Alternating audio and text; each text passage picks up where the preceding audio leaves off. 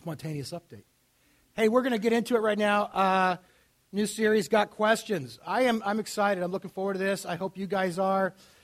Today, our first question is appropriately scheduled, as it really is foundational to really all the other questions. This is the beginning. You begin at the beginning. Our question today is, where am I? You know what I hate? Well, how does it get? I lost the question. I think I deleted it, which is kind of sad. The question is, I don't remember. No, the question is, how do we know the Bible is true? How do I know the Bible is true?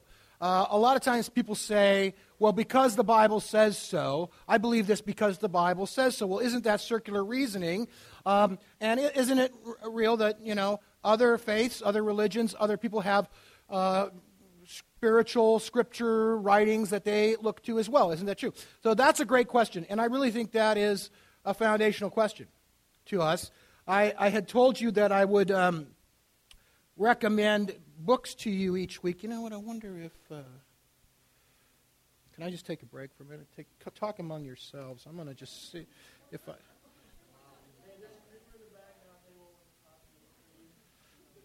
There's tea. No, wait. Oh, wait. Okay, here we go. Now I'm on target. I did it. I lose my own place. I said this morning, technology is not my friend, which really it sometimes isn't.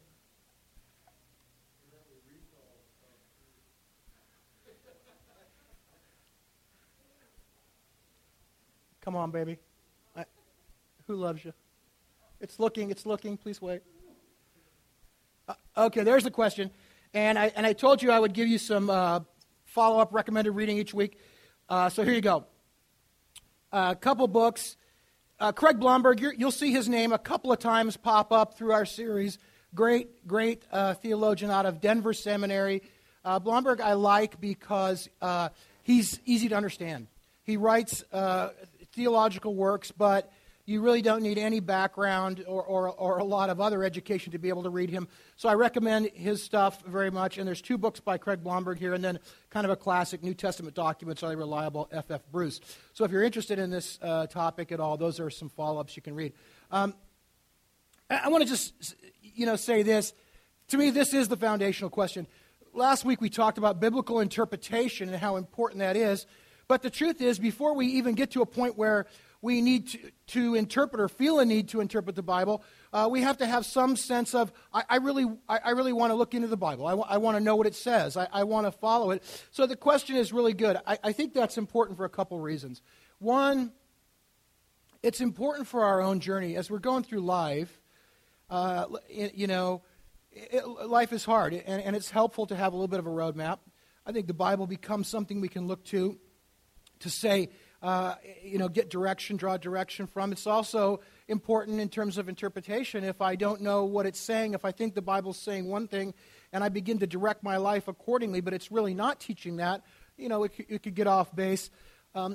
For me, one of the bigger issues really related to this, I guess we need to know, have some faith in Scripture ourselves, but part of it is, on behalf of others, I just believe a big part of what we're about, who we are, what God's called us to be for, is to really be His ambassadors, to make Him known, to be able to share our heart, our faith, our life with others.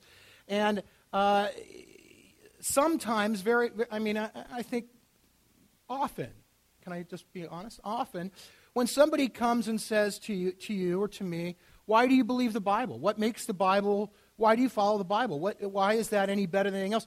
I don't know that we have a good answer. I think sometimes the answer comes back, like I said, well, because the Bible says so.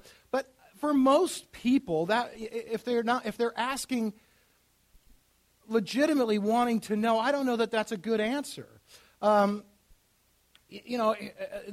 an old saying. Well, here, let me just do it this way. If you believe that, if that's your response, if someone asked you today, why do you believe the Bible? And you said, well, because the Bible says so, then I have something else I'd like to share with you. Here's what I would like to share with you.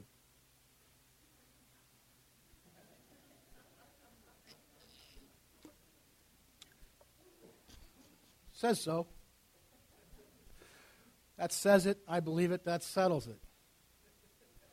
I'm joking around. There's an old saying, some of us that are older will remember, the proof of the pudding is in the eating, or just the proof is in the pudding. Anybody remember that?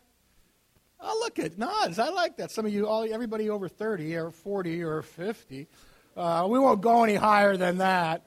But that really, to me, is more the essence of it. You know, the say, if the proof's in the pudding. If you make pudding, if it's good, right? It works. If we say, well, the Bible says so, that's one thing. But if I can say, no, it really works.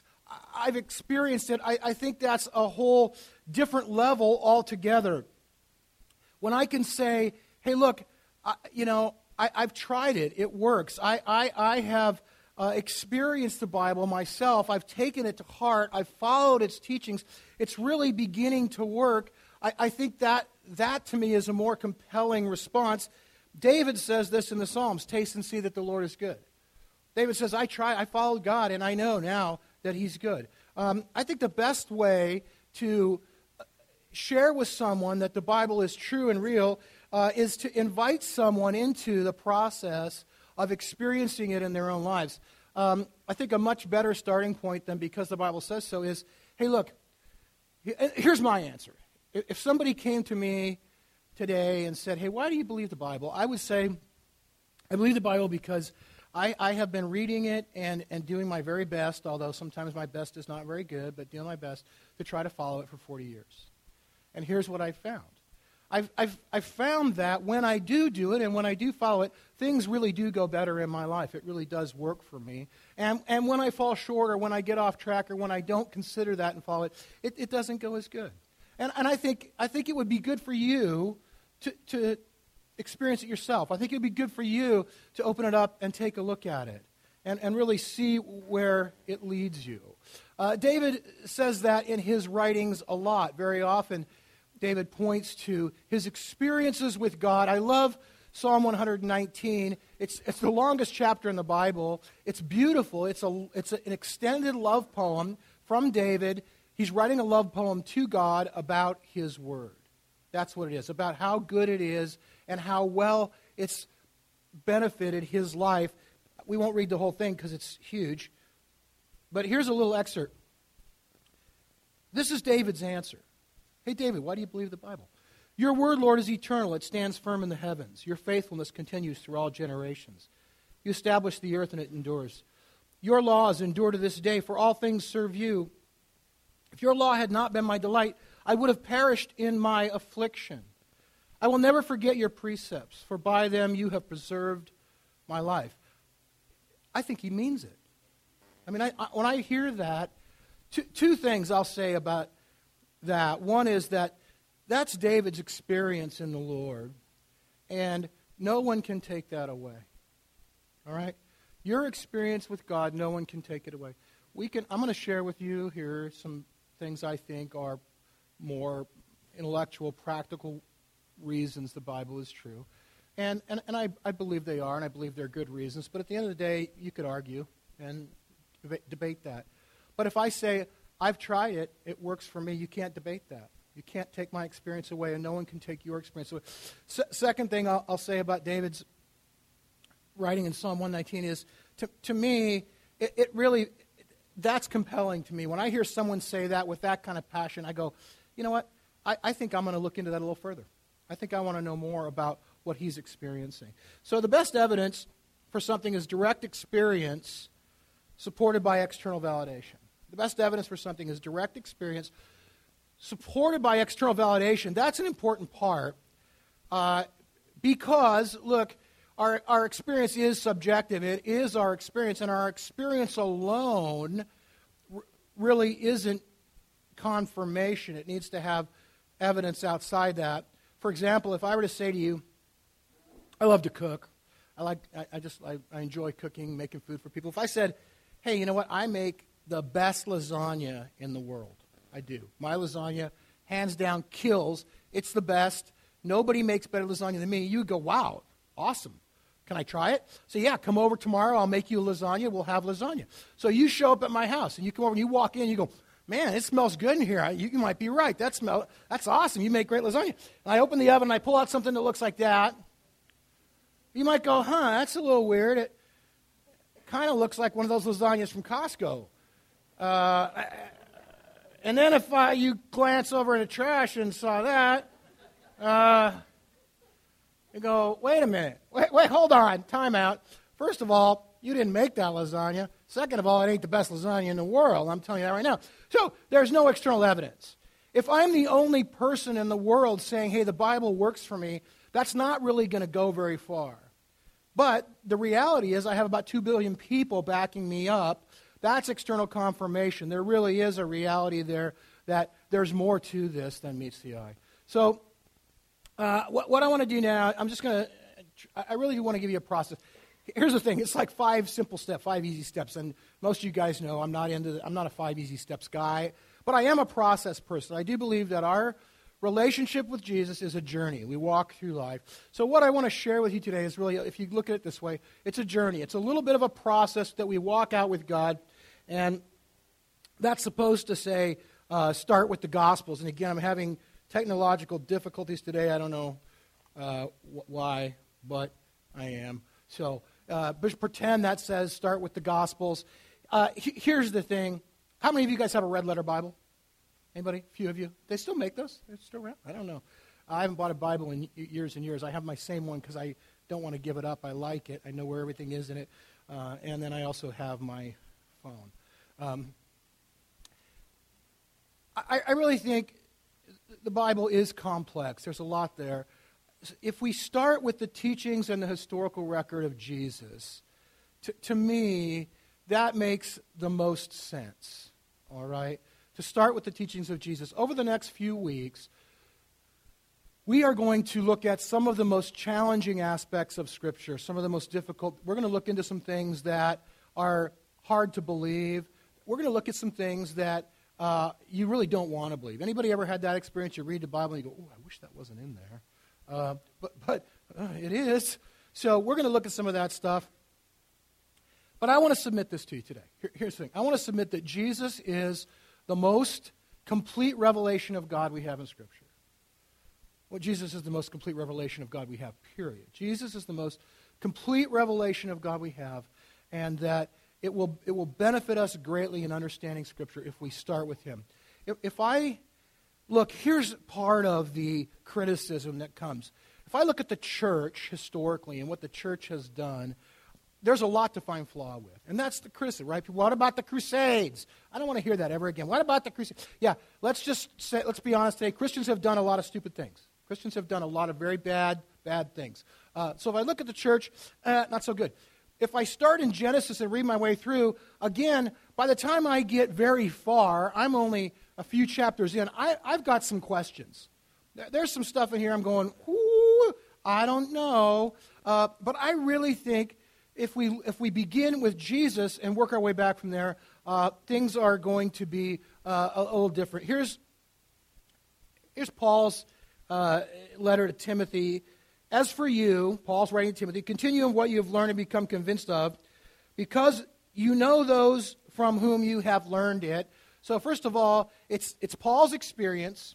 It's Timothy's experience. It's been confirmed by external evidence. He knows those. You know who he taught Timothy the Bible? It was his mom and his grandma. And he knew them. He knew their lives. He lived with them. They raised him. He saw the character of Christ in them. So he had that experience there. From the infancy, you know the Holy Scriptures, which are able to make you wise for salvation through faith in Christ. And then he says this, and this is really because the Bible says so. All Scripture is God-breathed, useful for teaching, rebuking, correcting, training in righteousness, so that the servant of God may be thoroughly equipped for every good work. Amen. You can say that because of the first part. We started at the beginning, so start with the Gospels, and I think you'll do yourself a service in terms of trying to really come to grips with why the Bible is the Word of God. And here's the starting point. For the four gospel accounts are first century historically important documents. I would begin here, if I was going to have a critical dialogue with somebody, I wouldn't begin by saying, I want you to believe the Scripture is the inspired Word of God, the Scripture is infallible, or any of that. I would say, give me this. Just give me this. The four gospel accounts, Matthew, Mark, Luke, and John, are historically valuable, historically important documents. They are, in fact, four Greco-Roman biographies of the life and teachings of Jesus Christ. That's what they are. They're biographies. We read biographies. We learn about history from biographies. So can we learn about history from reading this biography? Yes. They were written in the first century. Everyone agrees with that. No debate. There's question whether it was middle first century or late first century. But no one debates that they were not written in the first century. They were. Everyone agrees on that. So they are, in historical terms, written in very close proximity to the events that they describe. Very close proximity. Literally decades after the events themselves happened by people who were eyewitnesses of those events. Most of the history of the world that we read is not like that. Most of it was written quite some time later. I read the A&E section on Sundays. I love to do that. And I was looking last Sunday at the beginning of the year. They had kind of a preview of books that will be released this year. And there are a couple of Abraham Lincoln biographies on there, which I read Abraham Lincoln biographies. I like those. But here's the deal. Lincoln died 150 years ago. That's not too long, 150 years. But anybody who writes those biographies didn't know Lincoln. They didn't know anybody that knew Lincoln. They didn't talk to anybody that interviewed him. They didn't talk to anybody that ever saw him. They are totally reliant to write those biographies on what?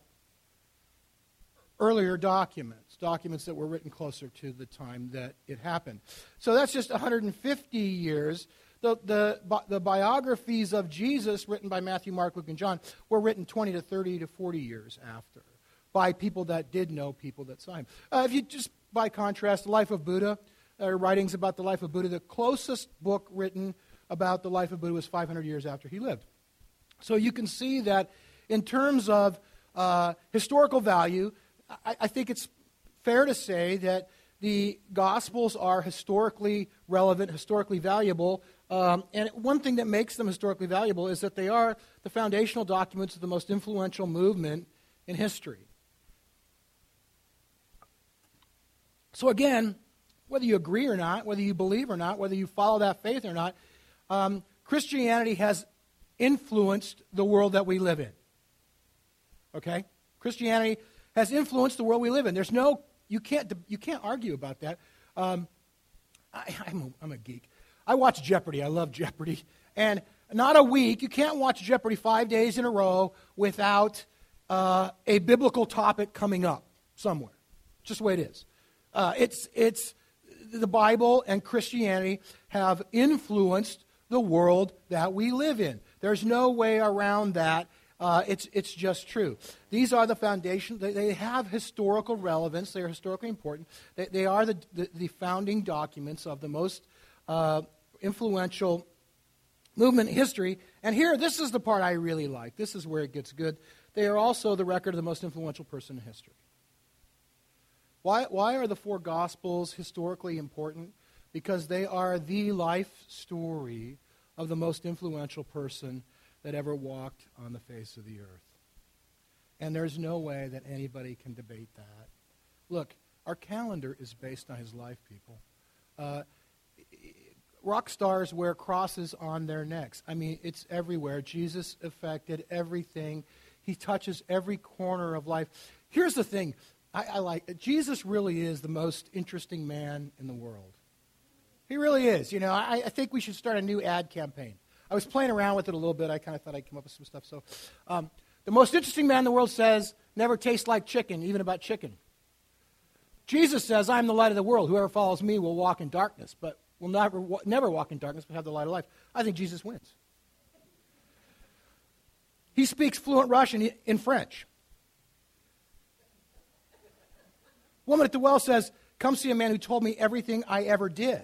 Could this be the Messiah? Told me everything. I told her all about her life. I think Jesus wins. He's the only person Chuck Norris ever apologized to. Tax collectors and sinners were gathering around to hear Jesus, but the Pharisees and teachers of the law muttered, "This man welcomes sinners and eats with them." Jesus hung with the highest people in society, government officials, religious officials, and he hung out with tax collectors and prostitutes. I think he hung out with government officials that hung out with prostitutes. I don't know. No, I know. Sharks have a week dedicated to him. Though the doors were locked, Jesus came and stood among them and said, "Peace be with you." Bang, right there. I mean, look, he walked through the wall. I'm sorry. That is just more interesting. I want to know more about that. He had an awkward moment just to see how it feels. Jesus says the girl is not dead but asleep. They laughed at him. After the crowd had been put outside, he went in, took the girl by the hand, and she got up. I just think Jesus is the most interesting guy that ever lived. How can I read those things about him and not say, I want to know more about that? And so the Gospels really are the documentation of the most influential and most interesting person in history. And to me, that is a tremendous starting point to say, this is why I believe the Bible is the Word of God. To me, that's a great place to start, really. Remember this, and here's the thing. This is important, too. When the Gospel writers, when Matthew, Mark, Luke, and John wrote the Gospels, they didn't know they were writing the Bible, okay? They didn't say, we're going to write Scripture right now. What were they doing? What was their goal? Their goal was to write the life of Jesus and the teachings of Jesus so that other people that weren't there and didn't get to hear it or see it would be able to hear it and see it later. They were writing history. That's what they were about. That was their purpose. I love the beginning of, I love Luke. Luke is my favorite gospel today. I change. But the book of Luke and Acts, if you look at that as kind of one volume, to me, I just love it.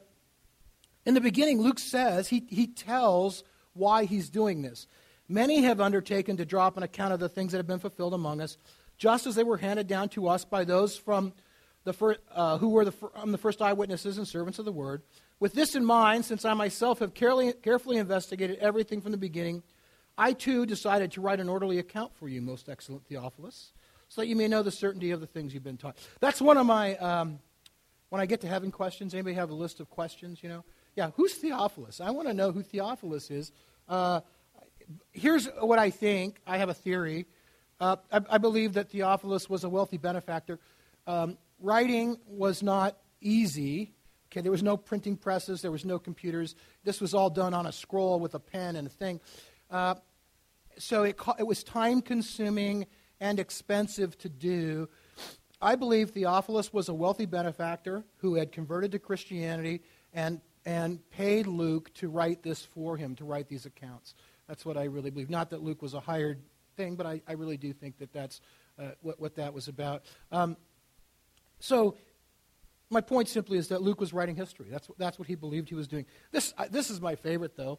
How can you not love this? At the end of the Gospel of John, this is John's summary. Okay? Jesus did many other things as well. If every one of them were written down, I suppose that even the whole world would not have room for the books that would be written. What? That's the end? You just say that? I mean, the most interesting man in the world, right? How do you not want to know more about that? I don't believe, here's the thing. I trust God. I don't believe you can read the Gospels and not be compelled to want to know more about Jesus. I don't think, I mean, I suppose maybe somebody out there is so hardened that they wouldn't, but when I read a book, there's characters in books, and sometimes those characters are compelling, and I go, wow, that's an interesting person. I'd like to know more about them.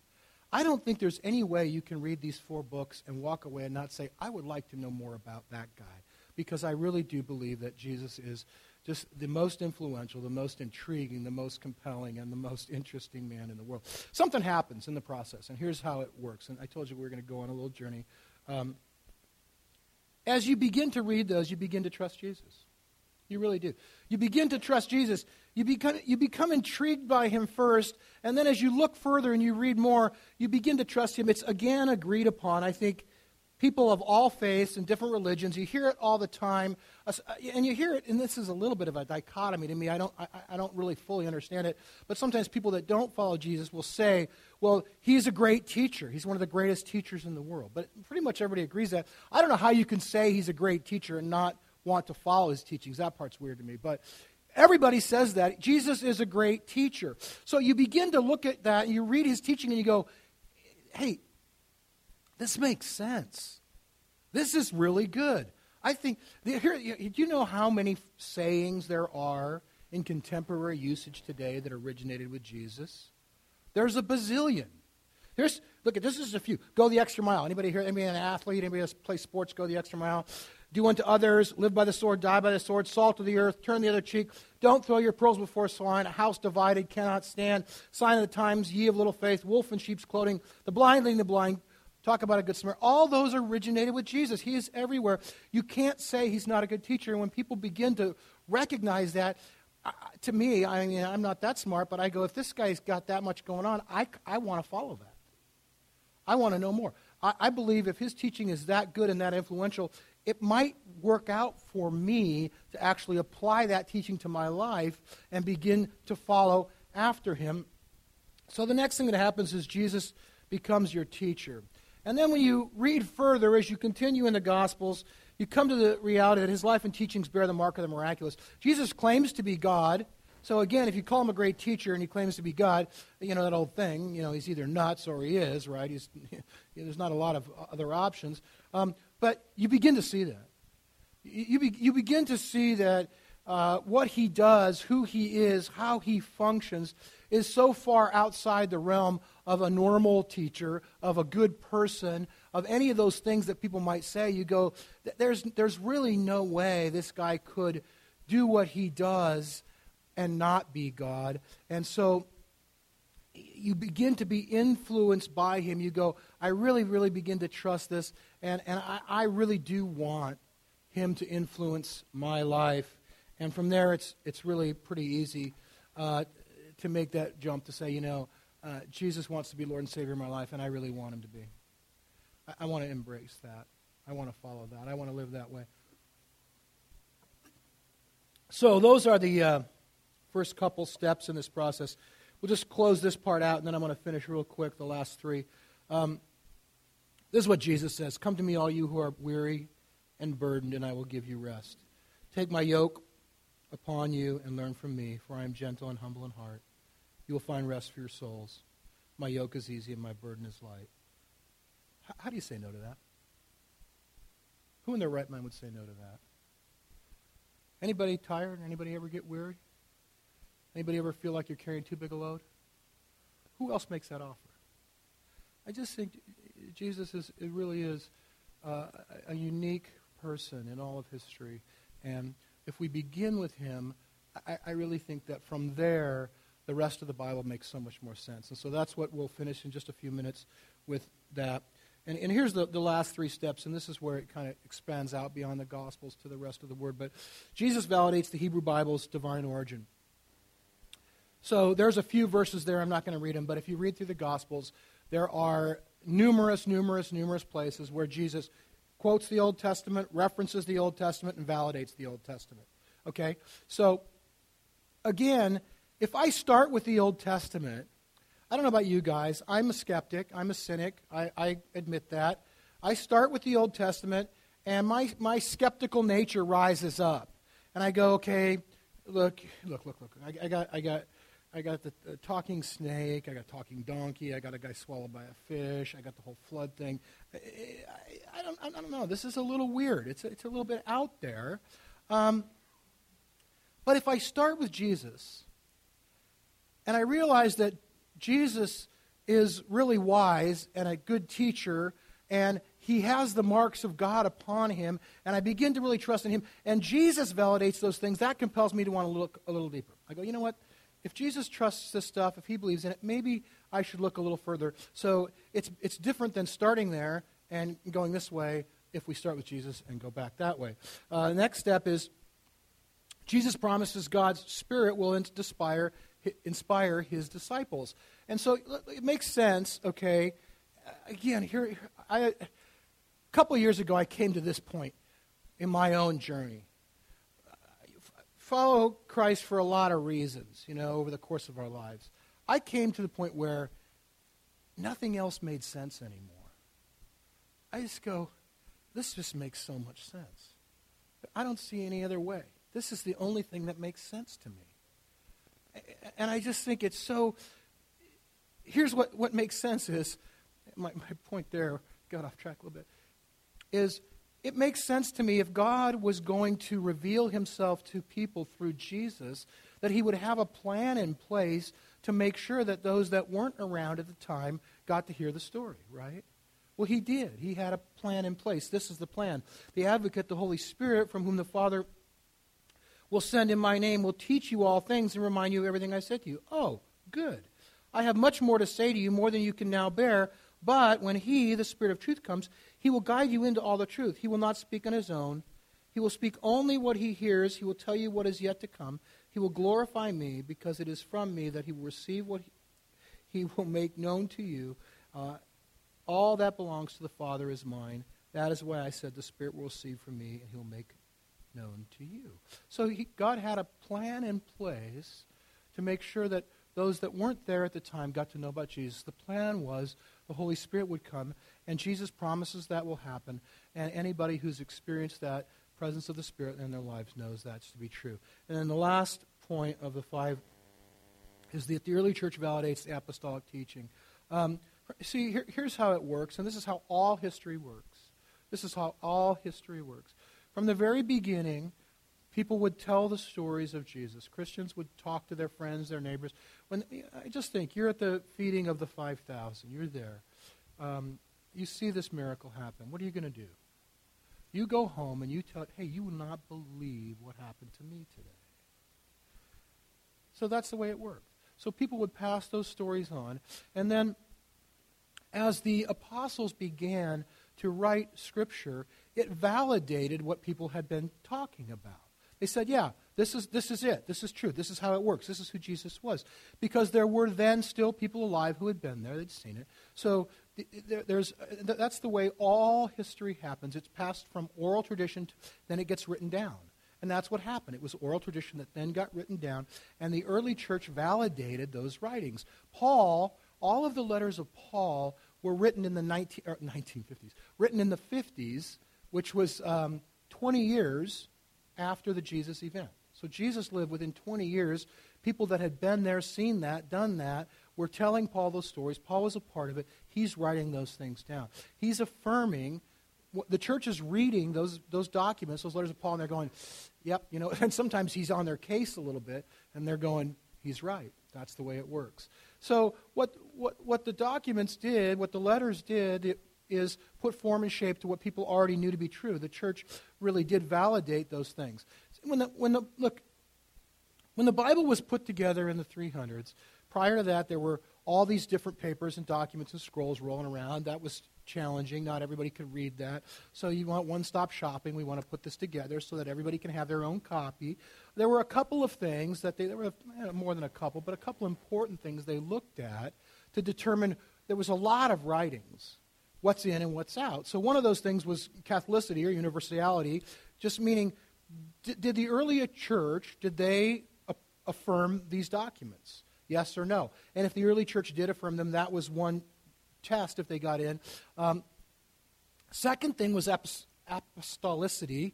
I just have a hard time with that one. Apostolicity, which really meant this: were they first century documents? Were they written in close proximity to the events? There are a lot of books. The Gospel of Thomas is a really compelling, very interesting story of Jesus' life, but it was written in the 2nd century, so it didn't make it in. It was nothing wrong with it, except it was just too late. So it's just, my point is simply it's good history. It's good history. And I really think if you start with Jesus and work your way back, it becomes clearer and clearer to you that Scripture really is the Word of God. And so then here's the thing. All Scripture is God-breathed and useful for teaching, rebuking, correcting, training in righteousness, so that the servant of God may be thoroughly equipped for every good work. Why do you believe the Bible? Because the Bible says so. But here's why I believe that. I've been on a journey. I've tasted and seen that the Lord is good. I've experienced this in my own life. I look at the life of Jesus, and it's so compelling. He's so intriguing. He's so amazing that I really had to know more. And as I look into his life, I see this happening, and I follow this process that I just shared with you. And I really believe that to me is a much more firm, solid response to somebody who wants to know why you believe the Word of God is true. Okay? Good. Let's stand. Sarah? Boys? Men? You got to love these guys, don't you? Look how cute they are. Well, adults, women, old guys. We have token old guys on our team.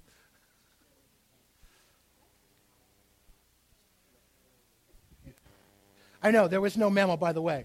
There was no plaid memo. We're just so in sync, we all think alike. Well, I know, but the boys and I'm trying to be young and hip, and it's working. I just ruined everything. It was such a good morning.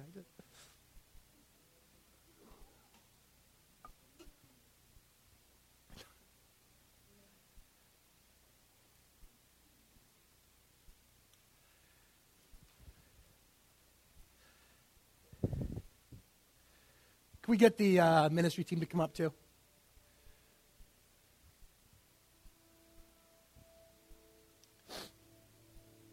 While these guys are leading us in a little more worship, if you'd like prayer today for anything, I want to invite you to come on up, and we'd love to pray for you. And our thing is this: you can come up for anything you want, whatever's on your heart. We'd love to pray with you today. I just felt, maybe in the context of teaching, I don't know if anybody's ever been wounded by either something someone said about the Bible or used the Bible to kind of batter them or hammer them. I know it happens. And I just think we'd like to pray with you today to kind of lift that off. It really is a precious, loving, beautiful document. It really does carry the heart of God in it. And I know there's some hard things in there, but that's the truth. And so if you have any wounds from things that have been said or done or used, to sort of put you down in any way over that, we'd love to pray for that. But beyond that, anything else, anything you have, anything that you need, we'd love to pray for you.